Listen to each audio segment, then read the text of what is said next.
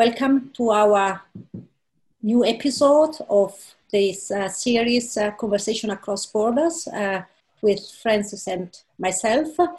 Today we have Veronica Pollinedrio with us, and she is a user experience product designer, passionate about using empathy and design to improve lives for people. And today we're going to speak in particular about a big project that she has been working for a couple of years now, the welcome card.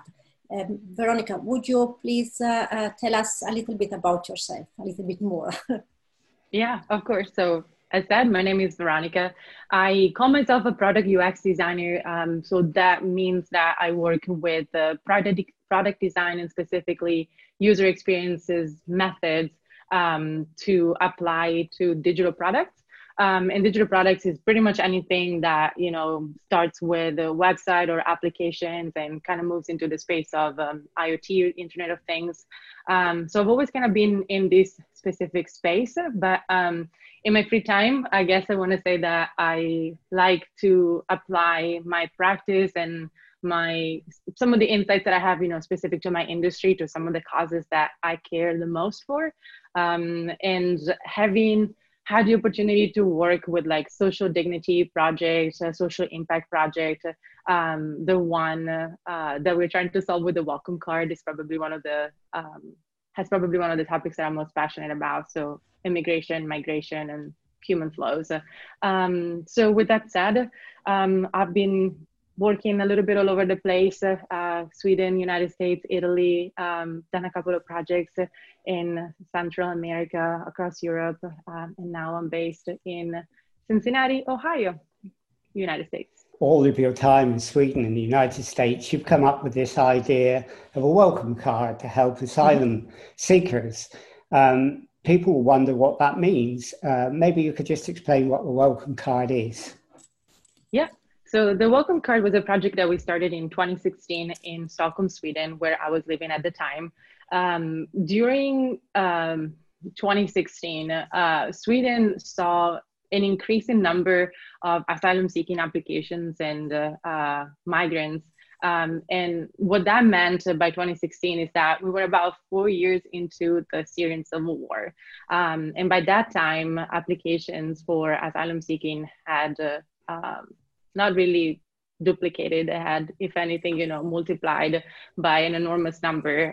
So what was happening was that we were seeing an increase in the handling time for applications and a real need for all nations in Europe, not necessarily just Sweden, to try and solve the handling time, and a little bit about how do we make sure that we welcome asylum seekers and migrants.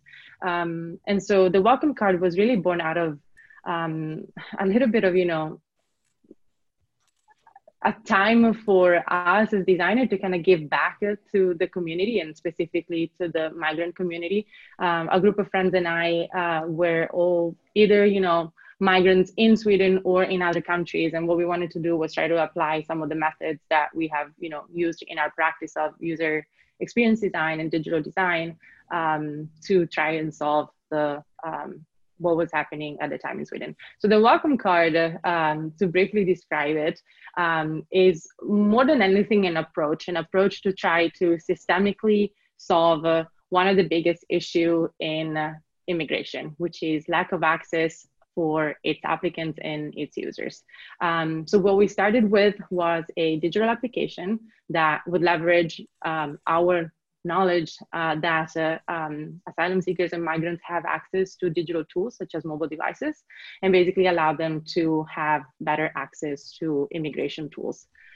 We accompanied that to a couple of tools for socializing, which basically meant allowing them to connect with public transportation and language courses, so that while they waited, we would be able to use that time to help them understand what Sweden and Swedish society really is all about.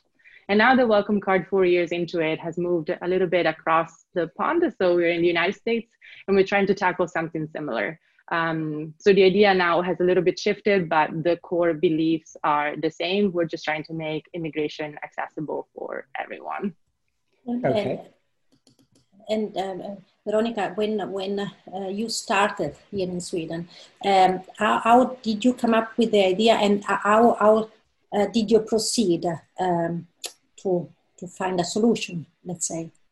Yeah, so we started actually with what at the time was a workshop organized by the United Nations High Commissioner for the Refugees, so UNHCR, together with a design studio in Stockholm and what design can do.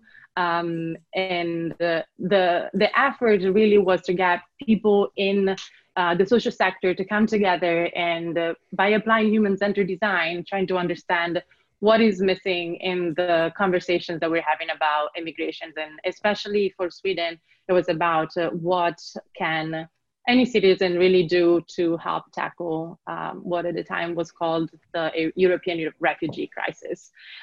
So what we started with was applying human-centered design principles, which, if you're not familiar with human-centered design, it starts with empathy, with the idea that by asking questions, you can understand a little bit about what another person is experiencing, feeling, doing, and then using those insights to move into ideation, which basically means, creating as many ideas as possible.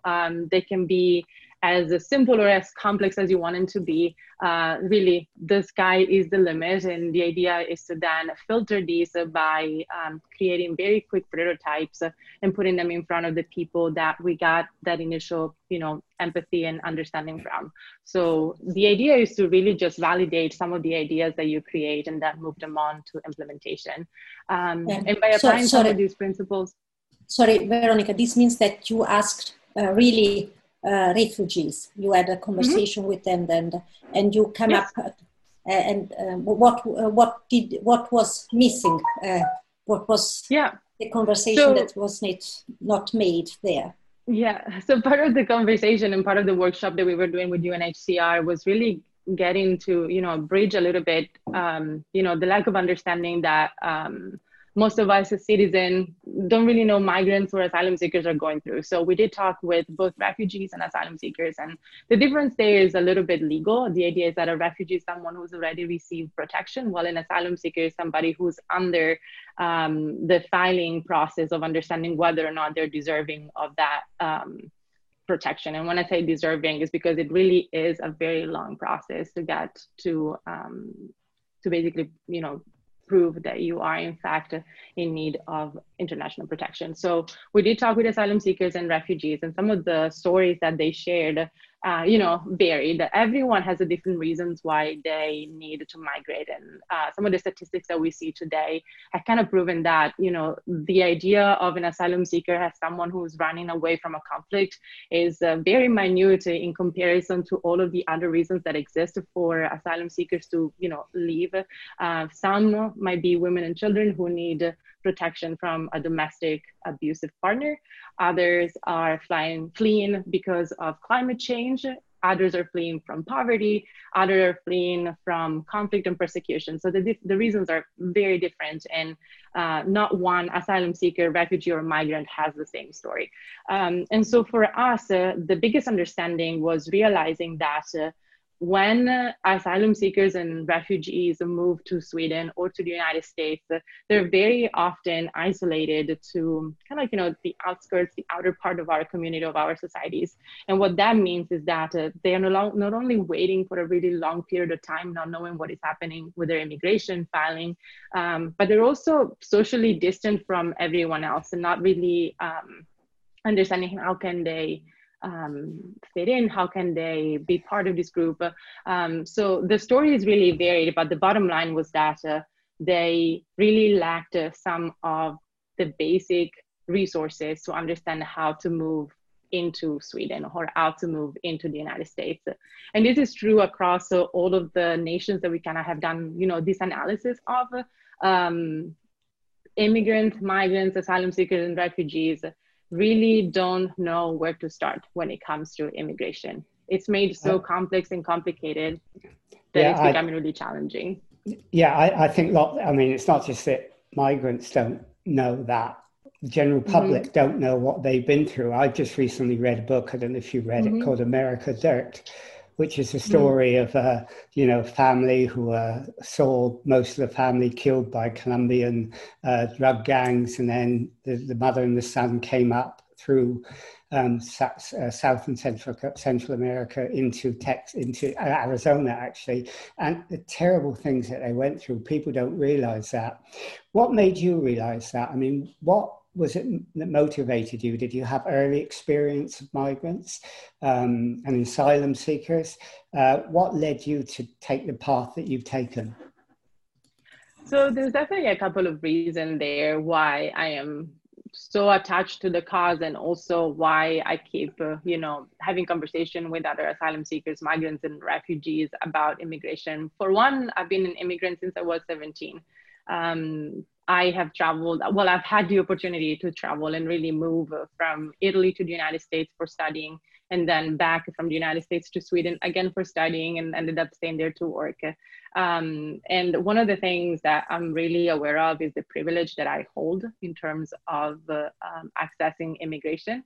Immigration is being made so complicated that when you put immigration websites through what we call the learnability test, you very quickly realize that you will need 10 to 13 years of education to actually understand the content of those websites and those platforms, just from a purely linguistical perspective.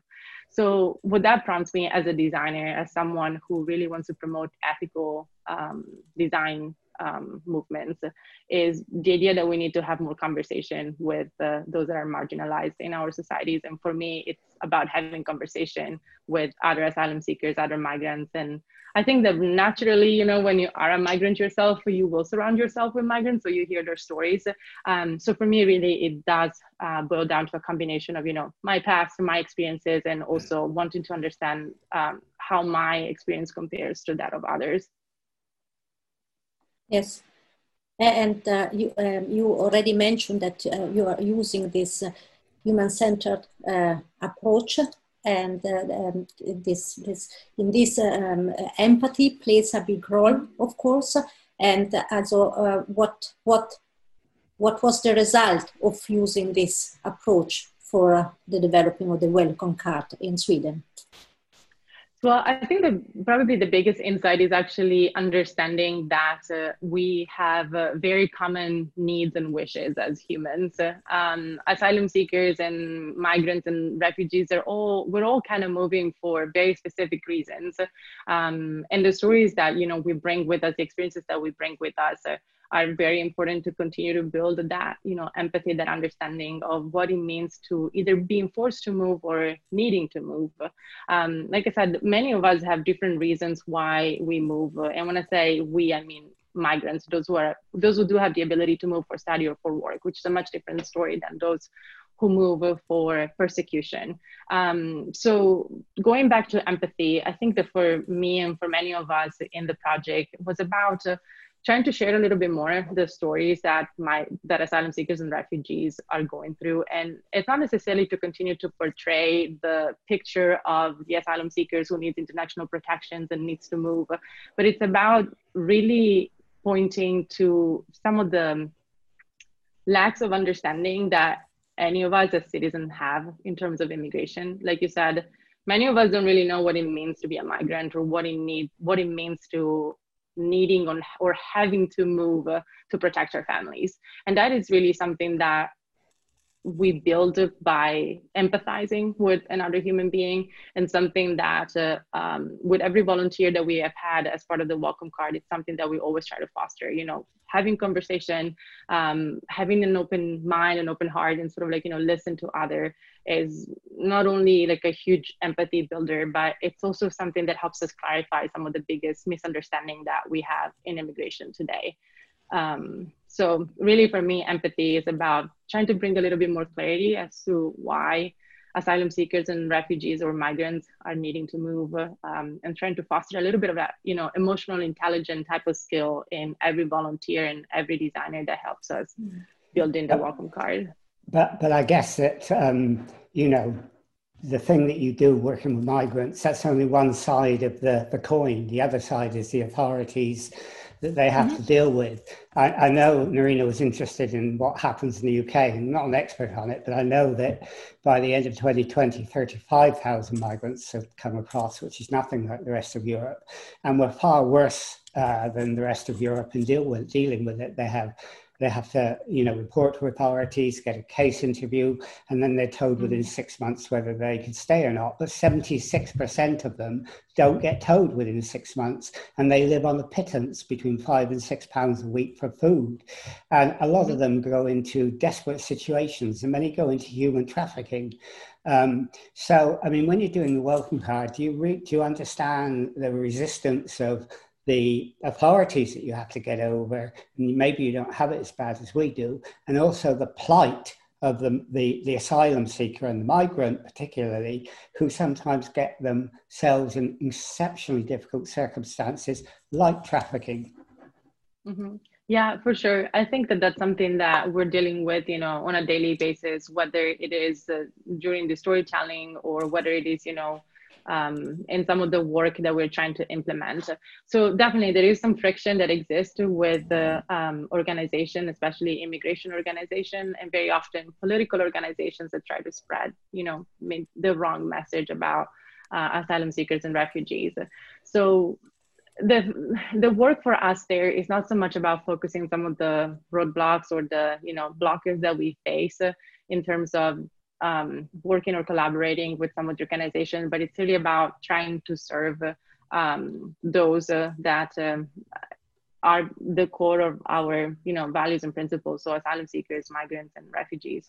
With that said, I am aware that we need the cooperation of just about any organization, but very often if you can't have that, I think it's important to understand that we can get creative and work around them. It's a blocker that we have definitely, found not only in Sweden or the Netherlands, where we have tried, to have some of the analysis for how to implement the welcome card. It's something that we're seeing here in the United States too. Like the United States has very recently capped the number of asylum seekers to 30,000 a year, which is a record low in comparison to 2016, where the number was around 100,000, and previous administration had even higher capping numbers. So when you cap something that low, you kind of have to wonder, where does the friction exist there? And how can you think systemically about rethink that approach, rethink those conversations? So with that said, I think I am very aware that if, at a high level, an administration or an immigration agency has a different agenda, we need to be able to either influence that conversation or sort of, work around and figure out how is it that we can still serve those that we, have appointed as quote unquote our stakeholders. And Veronica, in Sweden, you implemented a part of your vision for the welcome card, and this part should support refugees in following up the process that is going on for them. But you had other ideas about the welcome card that you would like to implement. Could you tell us a little bit about this, for example, cultural events or this aspect as well? Yeah, so the idea of the welcome card was really founded on 3 pillars. So we had the idea that we could help, our users understanding the immigration process and how it is that they can quote unquote control it. And that's really just about informing them and connecting them to the right resources. And the second pillar was building the kind of funding that would allow us to provide them with access to public transportation. And that is because very often asylum seekers and refugees are sort of located in asylum centers, refugee centers that are very much outside of some of the bigger city centers that offer language programs or any type of resource that allows them to understand, what the cultural settings are.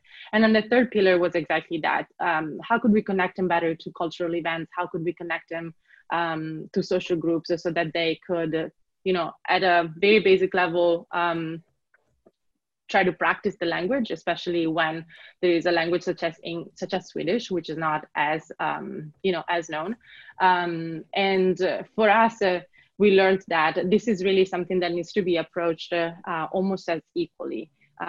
The three pillars are really three pillars in the sense that they are so equally standing, because without one or the other, the entire ecosystem wouldn't really work. They would collapse. So what we understood is that understanding immigration, having a sense of control over one's application, allows them to have access to public transportation and sort of focus on language, but they don't necessarily, they wouldn't exist without one another, because if you're worried about your immigration application, then you're not going to be able to focus on language learning.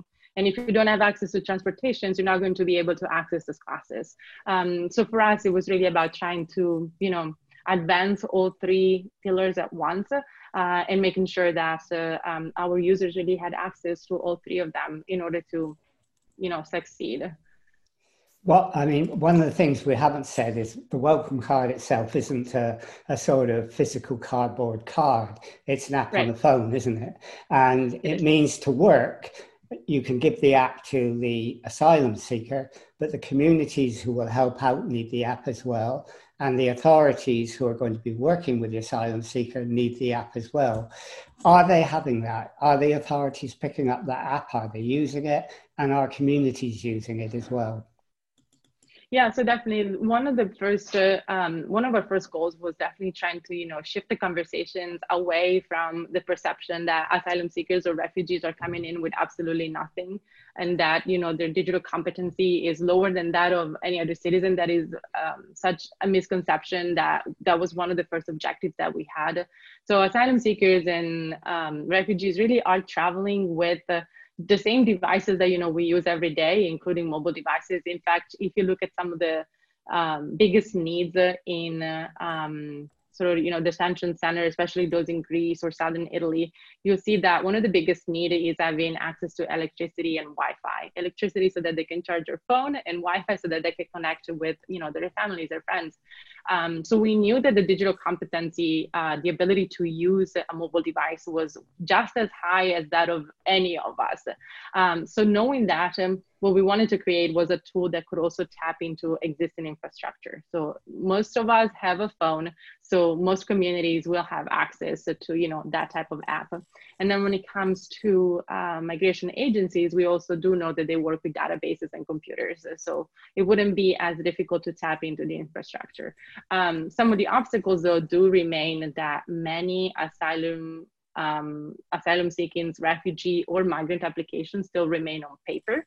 And that is something that has been more or less, structured within the agencies themselves. So in the case of Sweden, the migration agency of Sweden deals with some digital resources, but not necessarily as many as they could be. There's still a lot of paper filing. On the other hand, the United States is a very interesting case. Out of 100 applications that exist, 100 different forms to do immigrations, only 11 are digital. So the situation is a little bit different there. It changes country by country. Then if you look at Italy, there's almost zero digital access. But going back to your question, what we have realized, and that was part of our human-centered design process, really having conversation with just about anyone. So we didn't only talk to asylum seekers and refugees, we also talked with community members, and we talked with the immigration agency. And what we wanted to understand was, is there anything in common between these three groups that we could tap into to provide a solution that really met everyone's needs and wishes? And we found that digital platform was one of the solutions. And you mentioned, of course, that there are differences among countries. Also, digitalizations is one of the differences, but there are many others. Now you are based in the USA and you are continuing this idea there. What are the differences between, let's say, Sweden and the USA, and what are the challenges that you are, and the vision that you have now in the USA for the welcome card? Yeah, so now that we have shifted over to the United States, which happened a little bit because I moved to the United States, when I made the move from Europe to the United States, I went through a 23-month process in order to get my visa permit. And during those 23 months, I had a lot of time to think about what was missing for me, what could be improved in this process. So what we have done here in the United States that is a little bit different from what we were doing in Sweden is dropping two of the pillars of the welcome card, so the transportation and the social events. And that is because the infrastructures are a little bit different in the United States than they are in Europe. Public transportation isn't as popular of an option as it is in Europe. Social events do exist, but they exist differently, right? So for us, knowing that one of the pillars was just as scalable, which was the access to immigration resources and that case management, we needed to understand a little bit what were the other pillars that would work with with the context that we're in right now. So it was a combination of starting a little bit from scratch, but scaling the part of the product that we didn't know was missing for just about any immigration system in any country in the world. So here in the United States, we are focusing quite some on that learnability aspect that I mentioned just a little bit ago, which is the fact that the immigration website is so complicated to understand that I had a hard time understanding what the immigration process for myself was. And so knowing that human-centered design work, knowing that design thinking work, and knowing that that digital aspect was also working in Europe, we brought those over and started the project from scratch, in a sense, having conversation with migrants and asylum seekers, trying to understand, again, what are their needs, what are their wishes, what are the infrastructure that exists for them, and how can we then use those for the welcome card over here. So right now we're really just focusing on what is called an immigration path. How can we help asylum seekers and migrants understand which of the 100 plus forms on the immigration website is the one or the ones that they need in order to complete their immigration process? I mean, it's quite interesting when you said that you had to start from scratch and build things up. If someone from England, myself, someone else in one of the refugee groups said, look, I'm really interested in, what you're doing. I mean, how would they start from scratch? And could they come to you for help in starting up?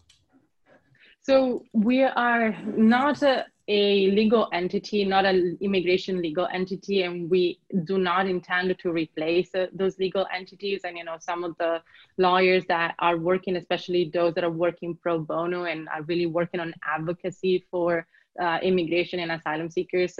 So we don't necessarily replace that type of consultation on a one-to-one type of case. What we're trying to do is help facilitate that process of understanding what immigration path they need to take. So ideally, independently of the type of user or the type of immigration user that you are, you could come to our platform. You could tell us a little bit about yourself, which really we're just trying to understand, where you're currently located, what is your main need for immigration at this time in the United States, and then a little bit about your age, just because laws change a little bit if you're under 18 or you're over 18. And then based on just, a couple of inputs of this type, we could tell you which forms out of the hundreds that are on the website you need to take in order to file for immigration, for your exact type of immigration. And then what we also plan to do is that we do want to help you connect with some of the pro bono lawyers that are helping with immigration. So one of the things that we do ask is where you're located, what's your zip code, and based on that, we can help them connect with some of these law offices that are advocating for immigration and to help you with that consultation part. But the idea is that when you're starting your journey in immigration in the United States, not really knowing where you are, this could be the kind of tool that gets you at least 50% of the way there, trying to understand which one is the right path for you, and then helping you file for that immigration form. Veronica, do you see possibilities to develop these ideas for other countries, or work with other countries or other organizations? Because it sounds to me like a simple way to improve in a great and huge way the life of many people. And I'm wondering, how is it possible? Yeah. And actually, one thing that I forgot to say just a second ago was that if there are migrant or asylum seekers or refugees that are sort of waiting right now who want to get involved, we always try to build that type of inclusivity, you know, and diversity in our team, so that anyone could come and help us by sharing, you know, their experiences, so that we can actually build them into this algorithm, into this, you know, way for us to understand the process. And in fact, going back to your question, the idea is that this could be scaled just about in any country. What the initial analysis that we did across, you know, the globe was really trying to understand which are the major countries that are currently, you know, seeing an influx of migrants. And these are more or less, you know, any Northern or Central European country, North America, which would be both the United States and Canada, and Australia for the other side of the world.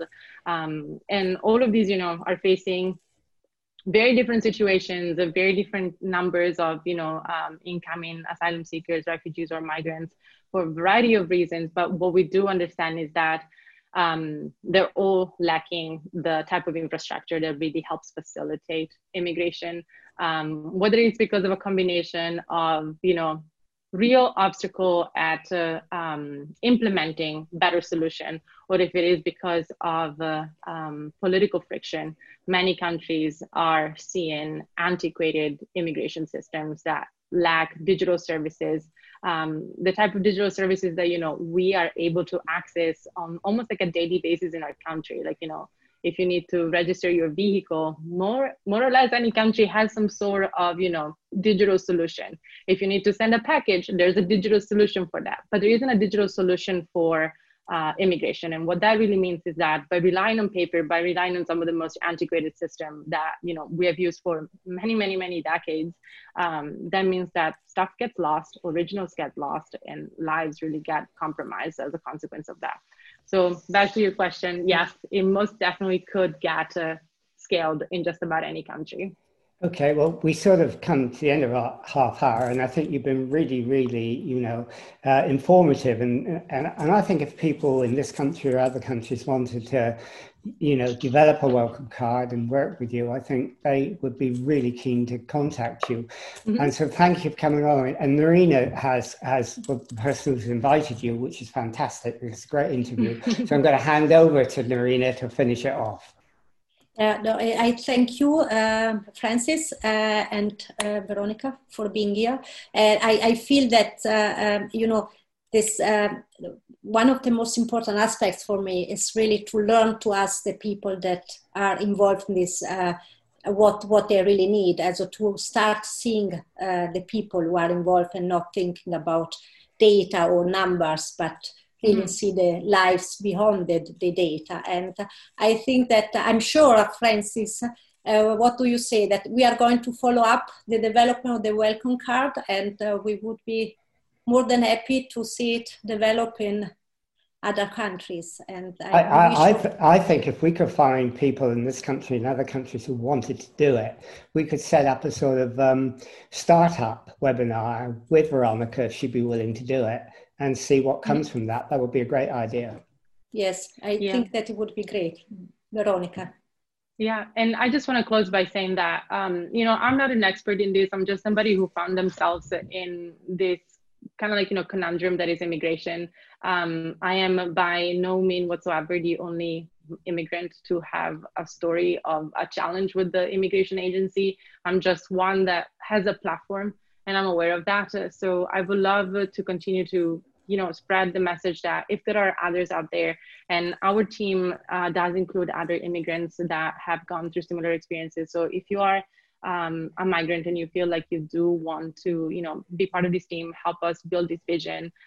It's not my vision. It's really just something that I would like to see by the end of my life somewhat implemented, so that, you know, generations after me don't have to go through some of the insane heartbreaks that immigration puts you through. And for me, my heartbreak, you know, really was about being separated from my husband for just about a year after we got married in order to enter the United States. But mine is, you know, uncomparable story to those who are fleeing persecution, domestic abuse, conflict. So if you are an immigrant and want to help us build the vision, I would love to have you as part of the team.